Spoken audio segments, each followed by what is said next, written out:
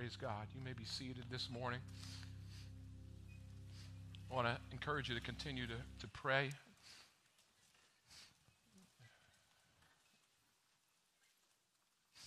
God is good. God's faithful.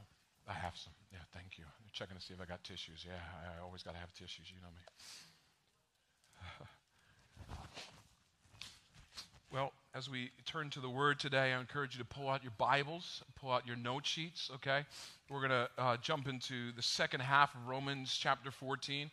I do have to say this, that hits home so much for us as a family, not only because we're connected with YWAM, we're also connected with Tanzania. In fact, we have a team from here going out a week from Friday, going to Tanzania.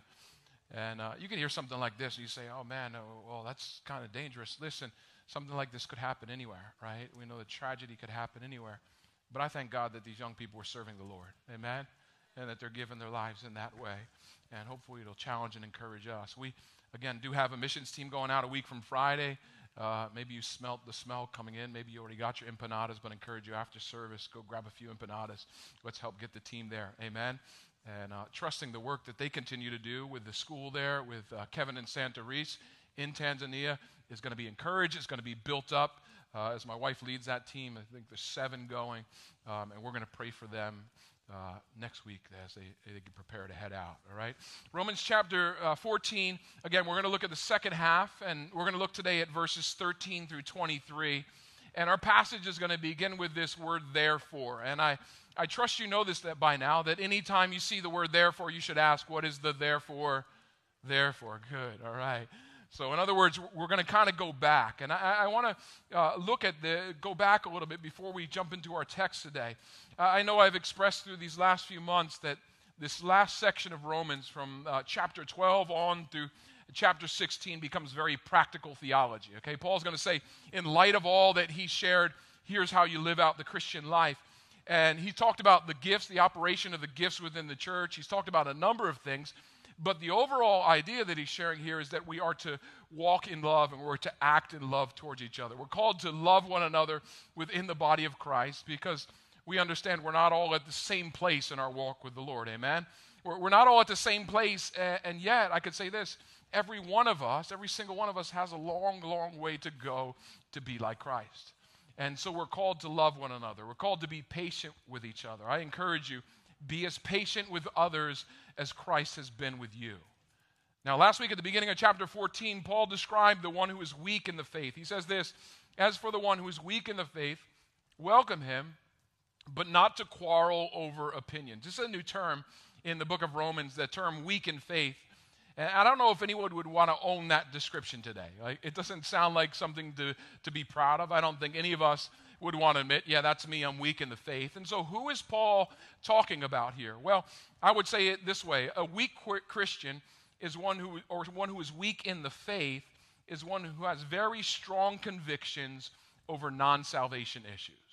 One who has very strong convictions over non-salvation issues, okay? I've often seen it in the lives of those who are new believers. They come to the Lord and they're passionate about the things of God. Maybe they've read something or they talk to someone who's focused on one issue, and because they're so passionate about serving God, they take that thing, and it's a peripheral thing, but they make it a central thing. Maybe they're told this is the translation of Scripture that you must read, and here's why, right? And so all of a sudden, that one thing becomes so important that it actually becomes a distraction to what is central. Maybe it's someone who's new in the faith. They begin to hear different opinions about the end times, and they're just ready, man. I'm ready to jump in the book of Revelation. Let's talk pre-trib, post-trib, right? They want to talk about the millennial reign or signs of the end of the time. And so they'll get caught up in all these conversations that are not essential to salvation. Listen, in one sense, I don't care if you're pre-trib, post-trib, mid-trib, or even know what the tribs mean, okay? We can have some understanding of this from the book of Revelation, right? In regards to what is going to take place. But thankfully, our salvation is not dependent upon our eschatology. Paul says if someone is weak in their faith, they're caught up in all these minor issues. They're so fixated on certain topics that those topics grow in their mind to where they eclipse everything else. What do you do with these people? Well, he says this, you welcome them and you don't debate them. You welcome them and you don't debate them. You welcome them, but not so that you can argue with them. Don't befriend them thinking, man, I'm going to straighten this person out, right? Just wait until I show them a proof text on this. I got a book that they need to read, right?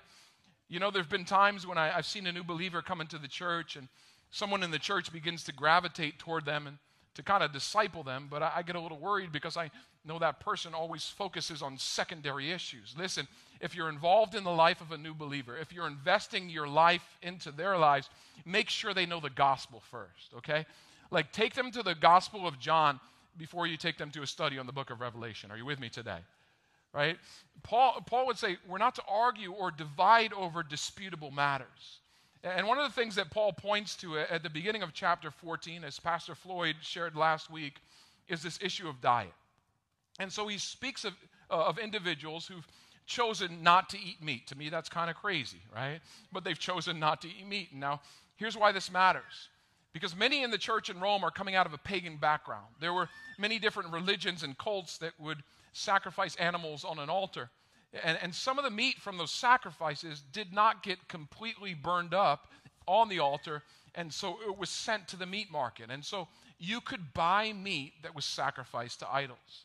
And here's the thing, you didn't have to guess if it was sacrificed to idols. You knew it was sacrificed to idols because they actually marketed it that way, okay? Think about it. No one wants to give a cheap sacrifice. They would give the best cut of meat. And so when the seller sold the meat, he's anxious to tell you, hey, come get your meat that's sacrificed to idols. Come get your sacrificial meat because this is a choice cut. Now, some of the early Christians believed that it was wrong to eat meat that had been sacrificed or dedicated to a pagan god. And can I just say, I think that's somewhat understandable, right? I mean, think about it for a moment. If there were satanic rituals taking place down on Main Street, and they're sacrificing some meat to demons, and someone offered you some of that meat, you may be like, I'm good, right? I'm vegetarian. At least today, I'm vegetarian, right? Or if you were down at Stop and Shop and you're picking up some steaks for the barbecue, and it was clear that that meat had been sacrificed to a pagan idol, you might be a little bit hesitant to pick it up. Or maybe you're on the other side. You would say, you know what? If it's a good piece of meat, especially if it's on sale, right? I'm picking it up because that's just a T-bone steak, right? I'm just going to throw it in my cart. Like, I'll just cook it. I'll cook it a little bit more. I'll make it holy. Some of you already eat well-done steaks. That is sacrilegious to me. But you do that, right? But imagine for a moment you bought that meat. You got no issue with it. And you invite a family from the church over for dinner to have a little bit of barbecue, right? Can you see what's coming, right? And so you welcome your guests. You say, perfect timing. Man, I got some steaks on the grill. They're going to be amazing. And they ask you, well, I got to ask, was that meat that was sacrificed to idols? You're like, yeah, of course it is. I mean, we only get the best stuff here, man. That's a great cut of meat, right? And they say to you, well, I'm sorry. I can't eat that meat. That's wrong. So this was one of the challenges that the early church was facing. And it was causing great division. Now, there's a couple of things that I find very interesting in all of this. First of all, Paul describes the one who does not eat meat, the one who abstains, as the one who's weak in faith. We would think of it the other way around, right? Like the one who does not eat, that guy must be much more spiritual. I'm sure the vegetarian guy thought, I'm the more spiritual one because I don't eat meat. But Paul calls him weak. But the second thing I find interesting is Paul's solution to the problem. It's there in verse 3. He says, let not the one who eats despise the one who abstains, and let not the one who abstains pass judgment on the one who eats, for God has welcomed him. Now, before we jump into the second half of chapter 14, I want you to see that in that first half, Paul does not focus on who's right and who's wrong. And I'm pretty sure that bothered Paul's readers, because when it comes to disputable matters like this, we always want to know who's right? Paul, can you talk to this guy and let him know that I'm right and he's wrong, right? He needs to know that he's wrong about this, because that's what we're about as Christians. At times, it's about being right, even at the expense of others. And so what do we do over these disputable matters? So often we go to the Bible and we say, well, here's my proof text, and let me hit you over the head with my proof text, and let me show you you're wrong, right? But Paul doesn't stop to address who's right and who's wrong. Really, what he addresses is this area of judging. He says, you guys just need to stop judging each other. Listen, if your brother feels free to eat that kind of meat, stop criticizing him. And if you eat that meat, stop judging your brother who doesn't eat that meat. That's really the issue for Paul. And again, the reason that he says it's not right to judge your brother is because this is a disputable matter. Okay, it's a gray area, if you will. It's not a matter involving salvation. Like, you can eat the meat and still be saved. Are you with me? And so he says, who are you to pass judgment on the servant of another. Ultimately, that believer who you disagree with over that issue is not your servant. You're not his master. The Lord is his master, and he needs to answer to the Lord. And so at the beginning of chapter 14, he's been talking about eating meat or not eating meat. There's discussions about Sabbath day. What is the right Sabbath day? Does it stay Saturday or is it now Sunday, right? Again, these are disputable matters. Now, picking it up there in verse 13, therefore let us not pass judgment on one another any longer. It says, cut that out. But rather decide never to put a stumbling block or a hindrance in the way of a brother. As believers in Jesus Christ, if we are walking by the Spirit, we need to leave judgment on these discernible matters, disputable matters to God, okay?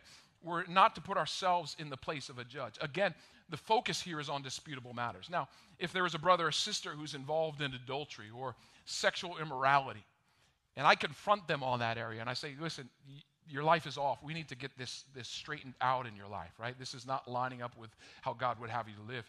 It would be out of place for them to grab this scripture and say, who are you to judge another man's servant, right? Don't judge me. I would say, no, you've got that wrong because that has to do with clear scriptural principles that are being violated. Sexual immorality is not a disputable matter, okay? I can show you clearly in the Word of God what the Word of God says. And so when I address something like that with a brother or sister, I'm not actually judging. It's the Word of God that's doing the judging. Are you with me? I can point to scripture like 1 Corinthians 6:18, flee or run away from sexual immorality. But again, Paul is addressing issues that scripture does not speak to either specifically or in principle. Now, one example of this, I know some of our community groups met this week and they were talking about some examples of this. One example of this would be your opinion on alcohol. Now, originally, this church, when it was founded, was predominantly a Scandinavian church. It was a bunch of Norwegians, and they hired my father as the lead pastor. He was a Swede, and it got really diverse real quick, right? Swedes and Norwegians, right? And that's how it all started. And I don't know if there was much discussion in the beginning about whether you could drink alcohol or not. There was, as far as I know, there wasn't too much of that. But then the Italians came. And the Italians brought their wine, right?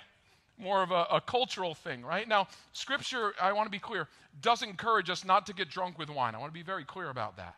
Like, you should never be mastered by any substance. I won't say any consumption of alcohol is wrong. I'm not going to say that. I will say that if you are drinking to the point where it's affecting your life and your relationships, you're being mastered by that thing and you need to stop, right?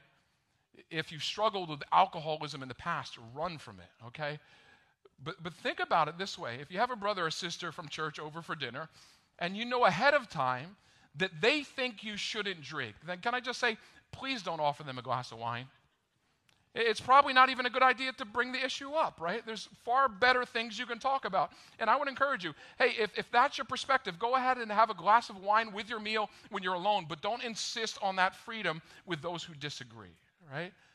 So I know from experience growing up in the church, pastor's kid, I know there will always be those in the church that want me as the pastor to say, that's wrong. Pastor, you need to tell them. You better tell them that's wrong, right? Or they're so focused on this one issue that if we don't say that's wrong, they're going to go somewhere else. And so here's our stance as a church. You'll hear about it in our membership class. If you go through our membership class, we say this: in essentials, unity. In essentials, unity. In non-essentials, tolerance. In all things, the preeminence of Christ. In non-essentials, tolerance. In all things, the preeminence of Christ. I said a few weeks back that we are called to unity, not uniformity. We gather together in unity so that with one heart and one mouth we can glorify the Lord Jesus Christ. Therefore, we do not compromise on the essentials. You can read our statement of faith, and every official member here signs off on the statement of faith that says we believe, right? And so we're unified around who Jesus is. We're unified around what he has done for us. We're unified around our understanding that salvation is by faith alone. We're unified around our passion for others to hear the gospel. But because we come from different backgrounds and teachings, I've got to tell you, in this church, you will find a variety of standards. You'll find a variety of opinions of right and wrong over the non-essentials. Things like, is it okay for a woman to wear makeup or jewelry, or how much, right? Is it okay for Christians to watch certain movies? Is it okay for a Christian to go dancing or to celebrate certain holidays, right? And there are some who would love for all of these standards to be written out and etched in stone, but we have decided not to do that. Because if we impose all kinds of regulations as a church, it would remove from you that individual responsibility to seek the Lord. It would remove from you the responsibility to study the Scripture and to hear from the Spirit of God as to what He would have you to do. Because many of these things, they're not one size fits all. And so we take a route that may be a little more dangerous, but we believe ultimately it's more helpful. We teach principles from the Word of God rather than a list of do's and don'ts. Because if I gave you my opinion on everything, like if the elders set a standard for everything around all these controversial issues, and Elder Joe brought down the tablets of stone, right, and presented them to you, I got to say, ultimately, there would be a lot more division in the church, and there would be a lot more disharmony. And Paul gives us this idea here of a stumbling block. And really it can be something that we say or something that we do that causes another one who is weak in the faith to go against their convictions. And so, again, someone's very convicted of something, and we come along and, we want to straighten them out, right? And because we don't want them to stumble over this issue, we don't want them to get hyper-focused on this issue, we debate them on the issue, and they become even more focused on the issue. And it's possible in that process that we can cause them to stumble. And so rather than trying to challenge someone's convictions around disputable matters, you should encourage them to live up to their personal convictions. Listen, it is not your job to change everyone's mind over these little issues. Instead, you need to trust the Holy Spirit to change a person's viewpoint if it needs to be changed. It's the Holy Spirit's job. It's not yours. When we encourage a person, though, to compromise on their convictions, what we're saying is, well, it's unimportant for you to stand for what you believe, and I don't ever want to do that. And so in the early church, the Gentiles are used to sacrificing animals to pagan gods, to demons, really, and they're having a feast with that meat. Now, many of these new converts would right away, understand, they would connect eating meat with idolatry. I have a good friend who is an amazing graffiti artist. He travels the world as part of an organization called Gospel Graffiti and uses his giftings for the Lord. Actually, if you walk up to the G-Kids Clubhouse in the left stairwell, you'll see some of his early work from years back when he was here. But I remember when my wife and I were youth pastoring out in San Francisco, there was a young man that came to the Lord, and he came out of this background of graffiti. Like, he was an amazing graffiti artist, and he was doing graffiti, but not the legal way, kind of, find a spot, run from the cops, that whole deal, right? And so he gets saved, and I'm like, this is amazing. I'm going to connect him with my friend who's a believer. The two of them are going to do just like amazing things together. It's going to be awesome. And so I even was like, hey, we got this wall in the youth room. Guys want to hit it up, man? I'll give you permission. Do what you want to do, right? And this young kid, he wanted nothing to do with it. I'm like, what's the deal? And I was talking to my friend, and he said he's going to need some time. Give him some space, because very likely early on, whenever he smells that smell of spray paint, it's going to take his mind back to where he used to be, right? It's going to take him back to running from the cops and take him back to a life that he does not want to remember, right? And so, when you think about it, the early church, again, there's that smell of that meat, and there's the knowing that it was food sacrificed to idols, and their mind is going back to a place that they don't want to go to. And then you got the mature believer saying, come on, get over it, dude. It's just meat, right? Again, this conflict. But listen to what Paul says in verse 14. He says, I'm persuaded in the Lord Jesus that nothing is unclean in itself. Now, if you're on the side of eating meat, you're like, see, even Paul says we can eat it, right? But that's not the point. He says, but it is unclean for the one who thinks it is unclean. If Paul's going to take a side, he's kind of taking a side here, right? But regardless of the argument, consuming the meat, again, probably brought up these images of pagan worship in the new believer's mind. And so he can't even watch his brother eat that meat because it's offensive to him. I want to be very clear, though, that Paul is not stating here that truth is relative, okay? He's not saying, well, something could be true for you and not for someone else. His focus is on the conscience. And he says in these areas, the most important thing is that you would respond to the conviction of the Holy Spirit. Look what he says there in verse 15. He says, for if your brother is grieved by what you eat, you are no longer walking in love. Wow. If your brother's grieved by what you eat, you're no longer walking in love.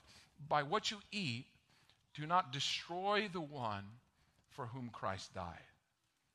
if we are walking in love, we will never do anything to intentionally offend a brother or sister in Christ. Now, I know that word destroy, that sounds like a harsh word, right? But I'm sure many of you know of someone who's walked away from the faith because they were completely offended by what some other believer did or what they said, right? Listen, if your words and your actions within the church are careless and they cause someone to walk away from the church or away from the Christian faith, your heart should be grieved. And the reality is, if we're going to walk in the Spirit, we're going to walk in love. That new believer may be so focused on certain words or certain actions, but the mature believer needs to be aware of the sensitivities of others so that they can draw them to Christ rather than driving them away.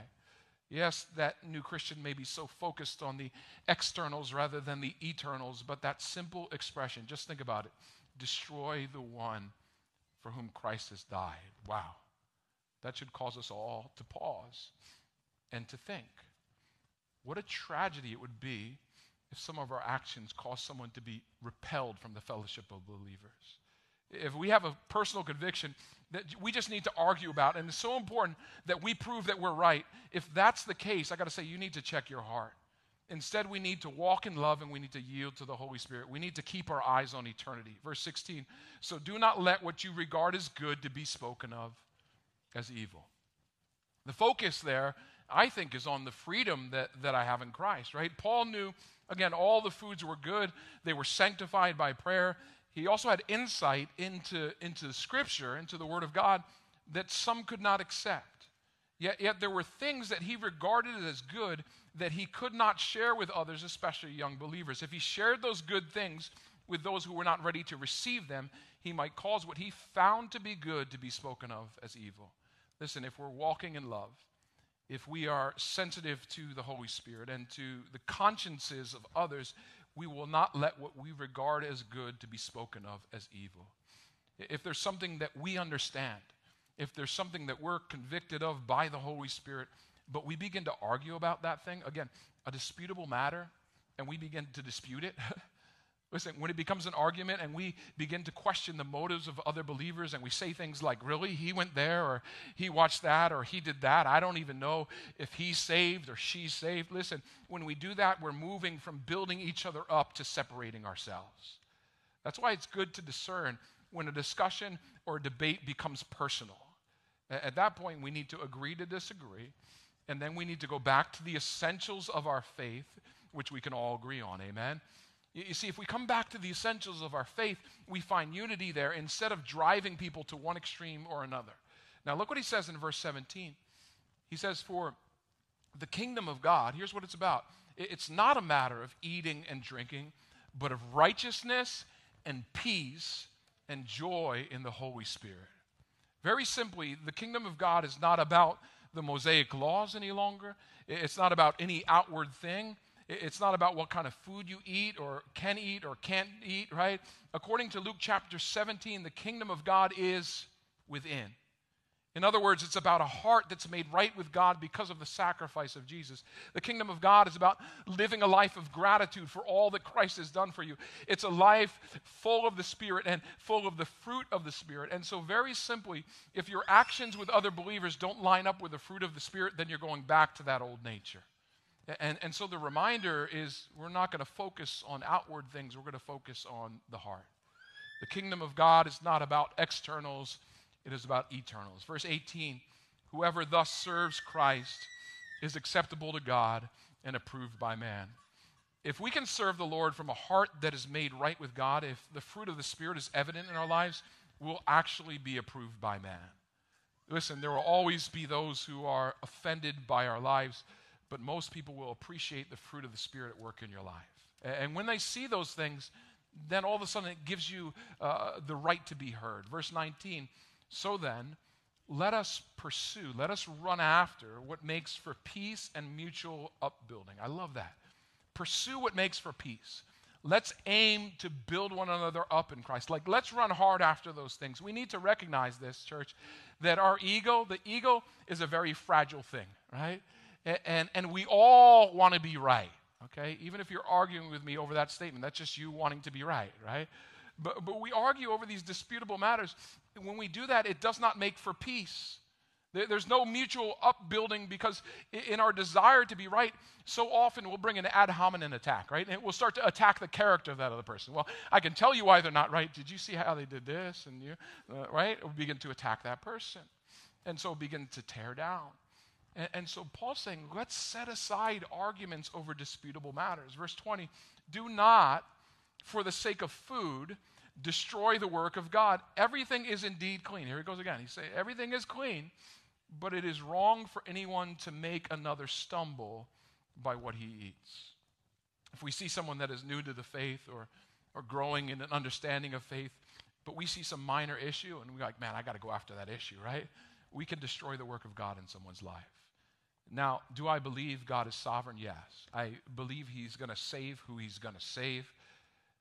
And yes, your theology may be perfect, and if it is, let's talk about pride.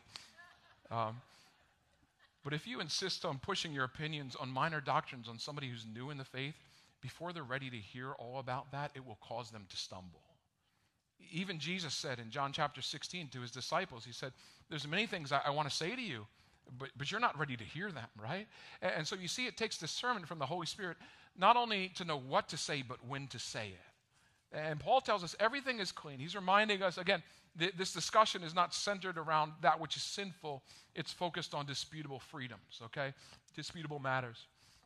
And even when we have freedom, hear me, even when we have liberty in something, that thing can put us into bondage if we overindulge in it. If you cannot control a freedom, then that freedom can enslave you and be sinful to you. Verse 21, it is good not to eat meat or drink wine or do anything that causes your brother to stumble. Very simply, we should hold back from doing anything that might cause our brother to stumble. That's what it means to walk in love. We shouldn't start that conversation over that controversial doctrine if it's just going to end up in an argument, right? I think within the body of Christ, we need to ask ourselves this question more frequently, right? Is what I'm about to say going to edify or build others up, or is it going to bring division? Is what I'm about to say, is it coming from a place of pride that exalts me, that makes me look better, or is it something that encourages the church? Verse 22, the faith you have, keep between yourself and God. Now, he's not talking about saving faith there, obviously, right? Paul would say you need to share your faith. But he's saying this faith, when it comes to these disputable matters, keep it between yourself and God. Blessed is the one who has no reason to pass judgment on himself for what he approves. The freedoms that God has given you in these disputable matters are really between you and God. And so don't try to put your convictions on someone else. Don't try to take someone else's convictions and make them your own. Instead, study the Word of God. Be in the Word. Be in prayer. You should know what you believe and why you believe it. But if that belief over a non-essential issue causes a young believer to stumble, then it would be better that you keep it between yourself and God. At the end of chapter 12, I encourage you to memorize the last verse of chapter 12, Romans 12:21. Do not be overcome by evil, but overcome evil with good. Okay, the last verse of chapter 13, another great verse to memorize, but put on the Lord Jesus Christ and make no provision for the flesh to gratify its desires. And the last verse of chapter 14, I think it's another one we need to memorize. Because I find that a lot of believers are very confused about the will of God in their lives. And so when the scripture's not clear on a matter, we need to ask, is there peace or is there conviction that comes from the Holy Spirit? And so when you're seeking the will of God over these things, remember verse 23, but whoever doubts is condemned if he eats, because the eating is not from faith. For whatever does not proceed from faith is sin. Whatever does not proceed from faith is sin. What he's saying there is, if I'm doing something that someone else tells me is right, but the Holy Spirit convicts me that it's wrong, if I keep doing that thing, I'm rebelling against the Holy Spirit. If you can't do it in faith, then it's sin. Remember, we're not talking about things that are clear within Scripture, but rather those questionable areas where you and I, we need to discern the will of God and we need to hear his voice. And our Father knows when we're acting according to our convictions by faith. He also knows when we're acting in rebellion because we just want to do something so bad, even though the Holy Spirit's convicting us we shouldn't do it, right? Anyone with me? Anyone want to admit that, right? So often people come to me for counsel and they're not sure if they should do this thing or that thing. And again, if it's not something that's prohibited from Scripture, then there's freedom. But I also encourage them, well, which of these two options is most pleasing to God? Like, which action, which pathway do you feel like would please the Lord? Because when your heart is to please your Father, when that's your desire, but you don't know exactly what God wants you to do, then you're free to make that choice, right? And as you do that, that's actually an act of faith. If your heart is to please the Lord and you make the wrong choice, God is going to reveal that to you. Because even more than you want to know God's will for your life, I believe He desires to reveal it to you. And so as we come to the end of this chapter, I want to challenge you today with what Paul is saying here. He's encouraged us, right? That, church, we need to walk in love with each other. We need to be very careful not to offend a weaker brother, right? Because of our freedoms. And that means we need to be ready to say, you know what, I can set my freedom aside in that area. It's not that important. Yes, I may be free to do that thing, but I can set it aside because I don't want to destroy the work of God in the one for whom Christ has died. And when we do that, we are considering the needs of others before ourselves. When we do that, we are pursuing what makes for peace. When we do that, we are building each other up together. Now, look back at verse 22 before we close here, because I don't want you to miss what Paul says there. Because he says blessed, or you could say happy, is the one who has no reason to pass judgment on himself for what he approves. Really, he's talking about a situation there where the Holy Spirit has spoken to a believer's heart, and he said, you know what? That thing, that's not for you. Paul says you'll be happy if you don't condemn yourself by what you approve. Or let me turn that around. If we do not condemn ourselves by what we approve, we will be happy, right? And so, yes, in this passage, we have this idea that there certainly are disputable matters in the Christian life. And yes, we don't want to cause our brother to stumble by what we approve. But I also want you to see this as we close.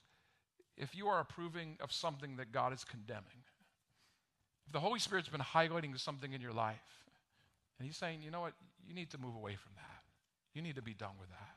You need to be done with that. Maybe it's a relationship. Maybe it's an action that He just said, that's not for you. Now, you could argue with the Holy Spirit. And you can say, well, Lord, I don't see that clearly in Scripture, so I don't know if that's you, right? Or Lord, I know other people do that thing, right? Or it would be really hard to stop doing that thing, Lord. And so I know you know how hard it is, and so I'm just not going to do it. Here's the reality. If you approve something in your life that God condemns, you're not going to be a very happy Christian. See, a lot of believers don't know the joy of verse 22 because there are things that God is challenging them to give up or release and let go of, and yet they go on living and approving of them. And as they're approving of them, they're actually condemning themselves. And so it's not simply a matter of that thing is clearly good or clearly bad. It has to be enough that God has spoken to us. And so each one of us has to ask God, Lord, what are some areas in my life? What is there that might be hindering me from a closer walk with you? If you want to know the joy, if you want to know the happiness that comes by not condemning yourself by what you approve, then you need to ask the Lord, and you need to live by faith. And can I just say, it's going to take faith to live like that. Because very often, we cling to things that the Lord wants us to let go of. We cling to them because we're convinced that thing is going to bring me joy. That thing's going to bring me happiness. But I believe the Lord would want to challenge some of you today that you're actually going to be happier following Him. That you're actually going to be happier if you can release that thing. You're actually going to be happier being closer to Him. And so as we close today, I want you to take a moment. Maybe the Holy Spirit's highlighting something in your life right now, and it's putting that spotlight on. You've been running from the spotlight for a while. There's something that He's been convicting you of, and you've been talking your way out of it. Maybe you said, well, Lord, I know some very spiritual people who do that thing, but God's not speaking to them. He's speaking to you. And there's a race that you need to run. There's something that God has called you to that He has not called everyone to. And so I want to challenge you to respond to the leading of the Holy Spirit, because ultimately I want you to know the joy, the happiness that comes from following the Lord completely, following Him completely, even in these disputable matters. Because again, Paul says whatever does not proceed from faith is sin. You know, I truly believe this, that when the Lord fills us with an appreciation for who He is, when He fills us with an appreciation for what He's done, then when he speaks to us about giving something up, it's easy to let go. It's easy because we do it by faith. Why?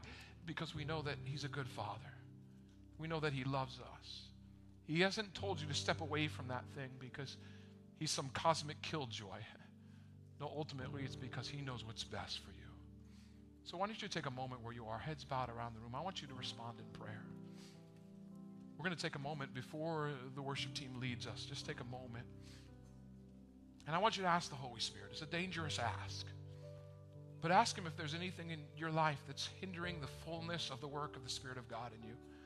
Ask him if there's anything that's grieving his Spirit. Or maybe today God's already been speaking to you about giving something up and you're just holding on to it. And in your holding on, you're hindering the work of the Spirit of God in your life. And so I want you to take a moment before we worship and you just respond to the Holy Spirit. If he's highlighting something, again, maybe it's something he's been highlighting for some time. Maybe you just need to pray, God, give me the strength to do that. Give me the strength to release that thing. Give me the strength to trust, Lord, that in following you, that's where the true joy is. That's where true contentment lies. And so take a moment. Ask the Holy Spirit to maybe highlight something. Or if he's already highlighted something, you ask him for the strength to release that thing to him.